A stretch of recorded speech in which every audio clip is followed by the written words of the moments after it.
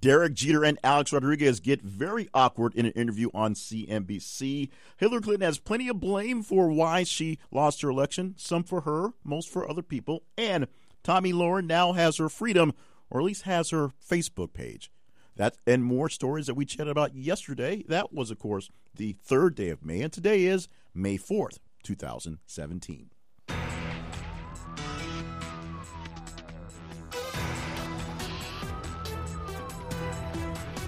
Welcome to the morning recap podcast for thisistheconversation.com, the place where all the great conversations happen all over the place. There's plenty of conversations happening exactly where you are, around your water cooler or around your hallway, but we like to have them on a global scale here at our website, thisistheconversation.com, along with our Facebook feed and our Twitter feed. Find us on Twitter _TH_conversation. A little ahead of myself there. And on Facebook, search for This Is the Conversation and get in on all the conversations that are popular across the nation, trending, and sometimes some not so, some just kind of weird things we find all over social media and the news. Today, we are counting down the things we talked about yesterday. Today, of course, is the 4th day of May, so happy Star Wars Day. May the 4th be with you. We'll talk about that tomorrow, I'm sure, some more. See how well people are engaged in that one. I know there's a full day of TBS Star Wars movies, so if you can get away from the TV in the break room, you can probably escape the force of watching TV all day. In the meantime, these are some of the things that we chatted up yesterday via our feeds. Let's start off with our first post of the day, which was Frank DeFord, who called it a career, ending his commentary on NPR and essentially ending all his work days of working for sports on a regular basis. We said yesterday he'll probably be pulled back in for the big stories, but as of right now, he no longer has a weekly gig. It doesn't necessarily mean anyone else is getting a big gig because, as we know in media companies, there's a lot of downsizing to make the budgets work out. So whoever will take over the quick sports commentary may not have a permanent spot, but someone will probably take over some sort of commentary for NPR very soon.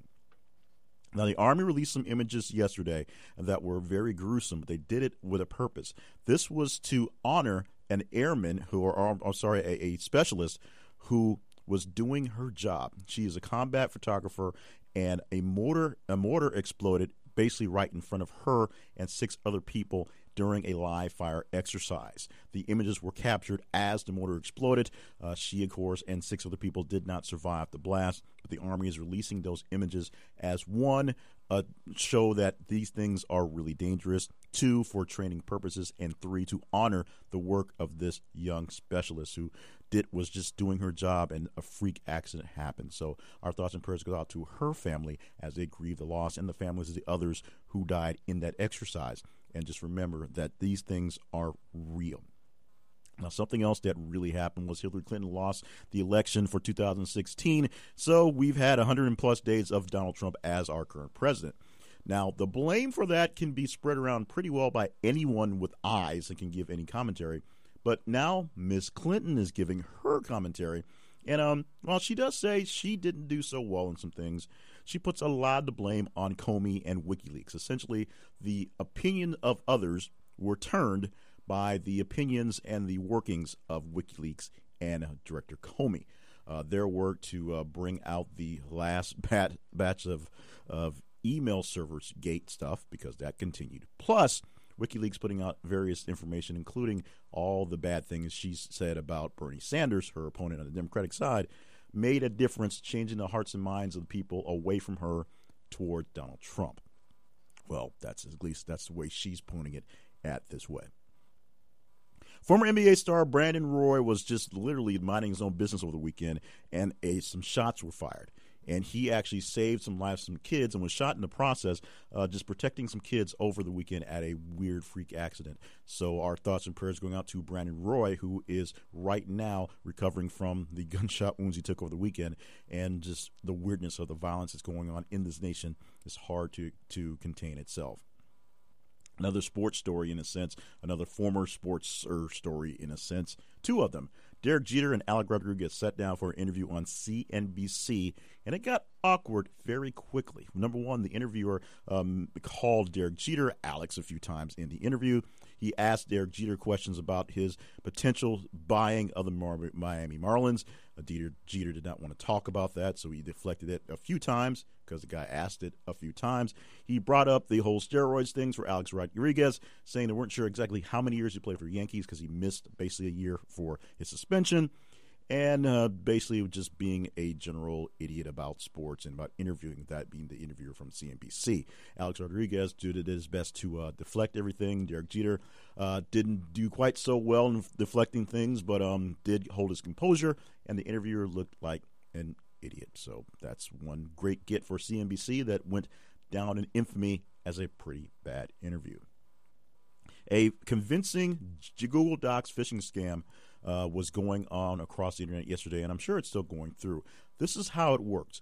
An app called Google Docs was created by some malicious intent that if it infects your machine, goes through your address book and sends everybody in your address books a Google Doc, get it, that they can open by clicking a link in your Gmail account. When you click that link, it opens the apps. You have to verify your information because it goes to Google Docs, and then it accesses your authority into your profile and sends it out through your mailbox.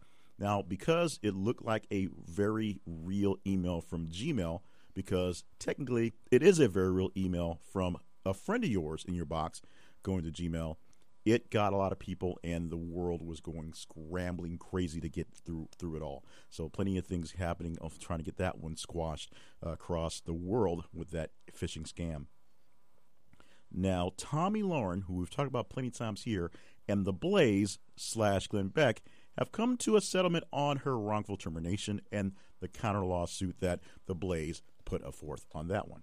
TheBlaze now gets to terminate Ms. Laren's contract, so she no longer works for TheBlaze and no longer receives any compensation for any time left to be served. Contract was over in September, and so they're not going to just pay her to not play along.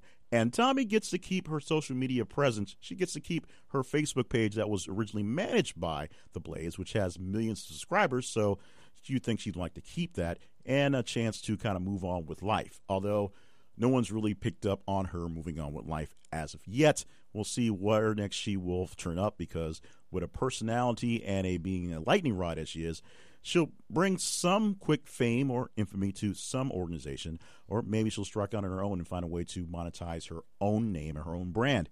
We'll see how that works out, because we're pretty sure she's coming back soon, because they all come back. Facebook is adding 3,000 employees to a group that's going to do nothing but scan videos and some other type of content to look out for hate speech and other type of crimes. And, of course, the masses we've seen of people hurting themselves online. Now, they need people to actually watch the videos to get the concepts and context of what's going on, because robots can't quite figure those things out yet, and kind of keep a live monitoring of what's going on live so they can alert authorities or just shut the thing down if it's not that serious, just something that's sort of annoying.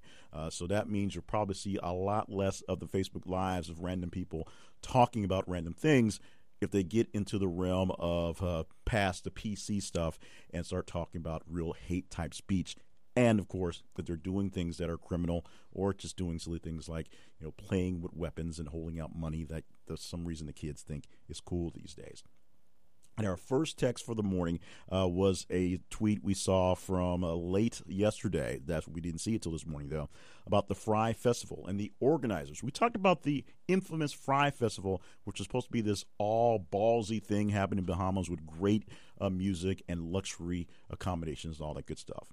Well, apparently it was never going to happen quite that way, and the organizers had a sense it wasn't going to happen that way, and they had a plan to go out blazing, going up big and see how it was going to work out. They knew months in advance that all the inquiries and all the customs issues and all the things about infrastructure weren't going to happen. In fact, they were warned by the Bahamas that things weren't happening fast enough, and they needed to speed things up, because you couldn't just pass all the things needed through customs in a weekend before the weekend of the big weekend. So why did they get into this problem? Well, they probably expected more money to come in the front end, and they thought that the customs things wouldn't be such a big problem, because they spent a bulk of their initial funding on their promotion. They bought a bunch of yachts. They had some planes. They bought the top 10 models working for IMG, paid them lots of money for lots of flashy videos and promotional things, and then assumed everything on the back end would work out.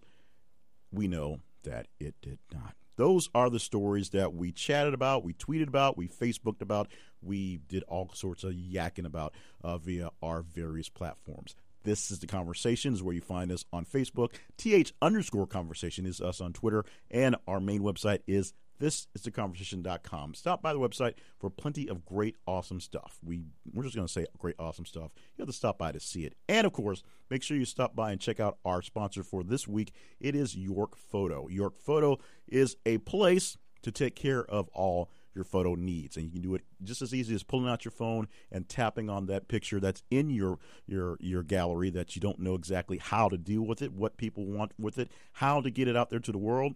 They can set up a photo gallery for people to see online, just share it that way. They can put that picture on a mug, on a pillow, on a calendar, on a blanket, on a mouse pad, pretty much anything you can think of. They can do it at a great price and great expediency. That means really, really fast. Check them out by going to our website, thisistheconversation.com/YorkPhoto, for all the details and a great discount on getting your first batch of work done. And thank you so much for being with us for our conversations on all our platforms. As we said, _conversation for Twitter. This is The Conversation for Facebook, and the website, thisistheconversation.com. More conversations and great ones to come with you and your friends all over the world via the magic of the internet. Coming up with more stuff on the social media, the website, and, of course, another edition tomorrow of this podcast, the Morning Recap Podcast from This is The Conversation.